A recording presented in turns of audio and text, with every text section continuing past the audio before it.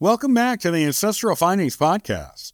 Mary II was Queen of England in the later 1600s. She was crowned and ruled jointly with her husband, Prince William of Orange.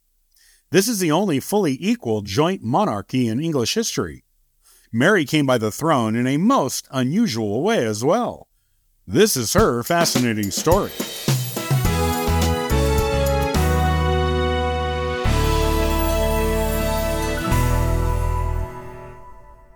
Mary Stuart was the eldest daughter of James Stuart, Duke of York, later King James II of England, and his wife, Anne Hyde.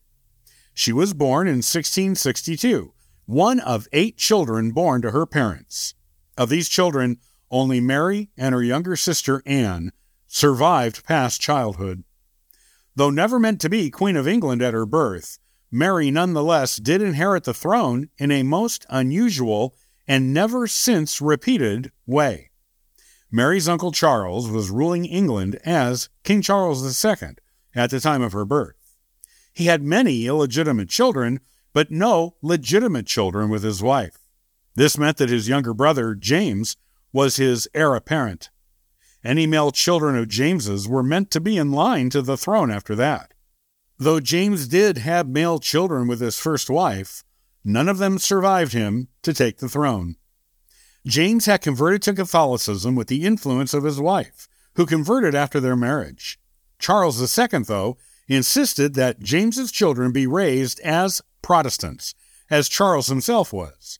Mary and her sister Anne were brought up in their own household at the behest of the king, and only occasionally saw their parents and their maternal grandfather for visits.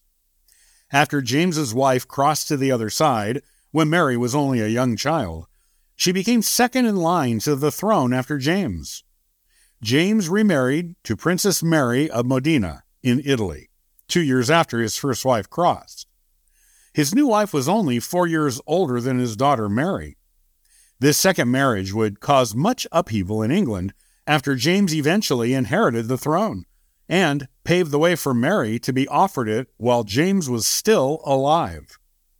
When she was 15 years old, Mary was betrothed to her first cousin, William III of Orange, the son of her father's sister. In fact, because of his status as the grandson of an English king, that king being Charles I, William was actually fourth in the line of succession during Charles II's life, after James, Mary, and Anne. Mary and William wed in 1677, with Mary still being only 15. She cried at the wedding, but soon came to love her new husband very much, and was known for her devotion to him. William was known to be equally devoted to Mary. Mary was animated in personality, and quite personable, qualities that made her popular with the Dutch people over whom her husband ruled. The fact that William was a Protestant made Mary's marriage also popular in England. She became pregnant soon after her wedding, but miscarried a few months after. At least 3 other suspected miscarriages occurred during the first few years of their marriage. After early 1680, there were no more known or suspected pregnancies, and Mary's childlessness was a source of great unhappiness for her.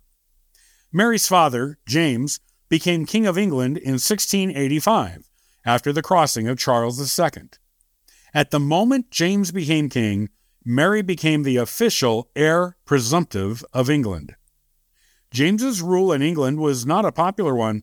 As a Catholic, he used a royal decree to grant freedom of religion to non-Protestants, something the people of England did not approve of. James's popularity among the English people took another hit when his second wife gave him a son. Normally, the birth of a legitimate prince would be a time of great joy in England, but as both of his parents were Catholic, the boy would be raised Catholic as well, with no other king to order a Protestant upbringing, as with Mary and Anne. England, it appeared, was willing to tolerate a Catholic king as long as he had Protestant heirs. The birth of a Catholic heir was simply not to be tolerated. 7 English nobles went to Orange, William's kingdom, in the Netherlands, and asked him to come to England with Mary and an army to depose James. William was concerned that he would be subordinate to his wife if he did this, as he was lower in the line of English succession than her. Mary assured him that if he were to take England, that she would only be his wife, would do everything she could to make sure he was king for life, and that she would always do as she promised in her marriage vows and obey him as her husband. William agreed to go to England and take the throne. William issued a declaration that called James's newborn son the pretended Prince of Wales, went to England with his army, and was quickly joined by the English army and navy, who did not want a Catholic monarchy. James attempted to flee the country, but was intercepted. He made a second attempt to flee, which William purposefully allowed to succeed. James went to France with his wife and son, where he lived the rest of his life. While England did not want him as king, Scotland, which was still an independent country, believed James to be their rightful king, and his son to be the proper heir to their kingdom. This set up a generation of fighting between England and Scotland over who was the rightful heir to both kingdoms. Mary was sad about the way her father was disposed, but also believed that she and William were doing the correct thing in order to secure a Protestant future for England. She was also happy about returning to the country of her birth to live.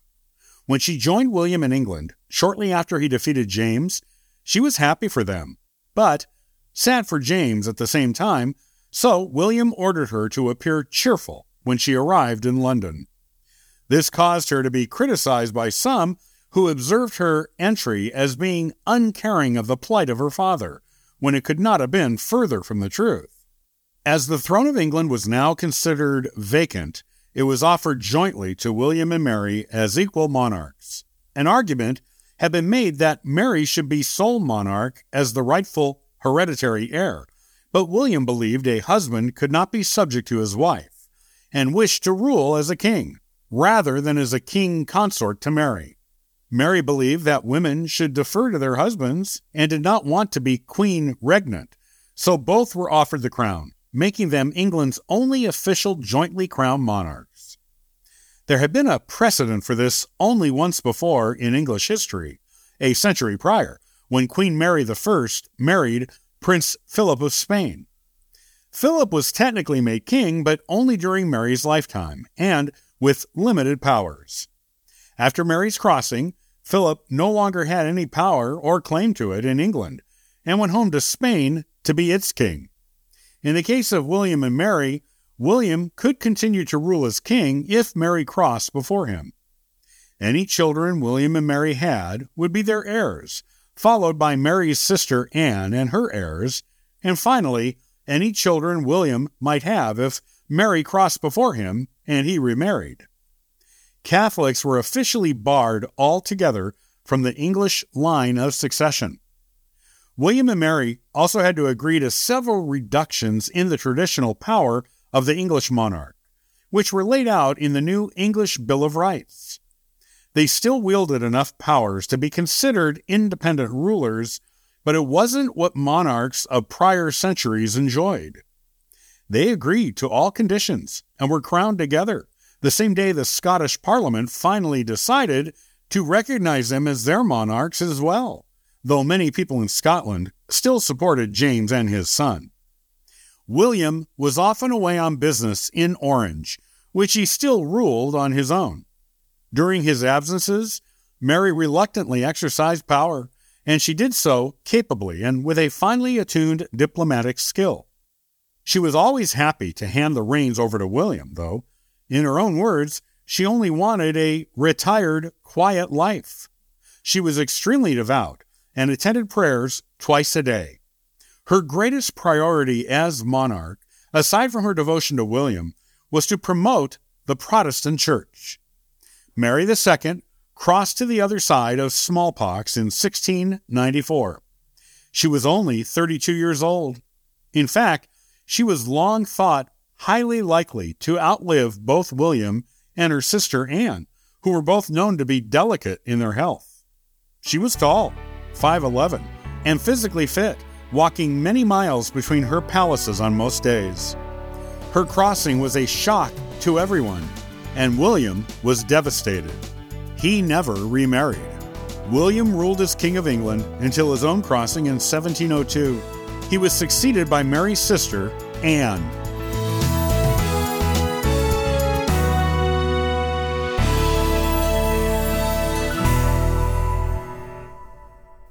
Many thanks for listening and following the Ancestral Findings podcast. Visit ancestralfindings.com to download a free genealogy ebook, inquire about a free genealogy lookup, and register for the weekly historical postcard giveaway. And thank you to everyone who contributes via Patreon. It helps keep this car on the road, this plane in the air, and this ship on course. I hope you have a wonderful day and happy searching.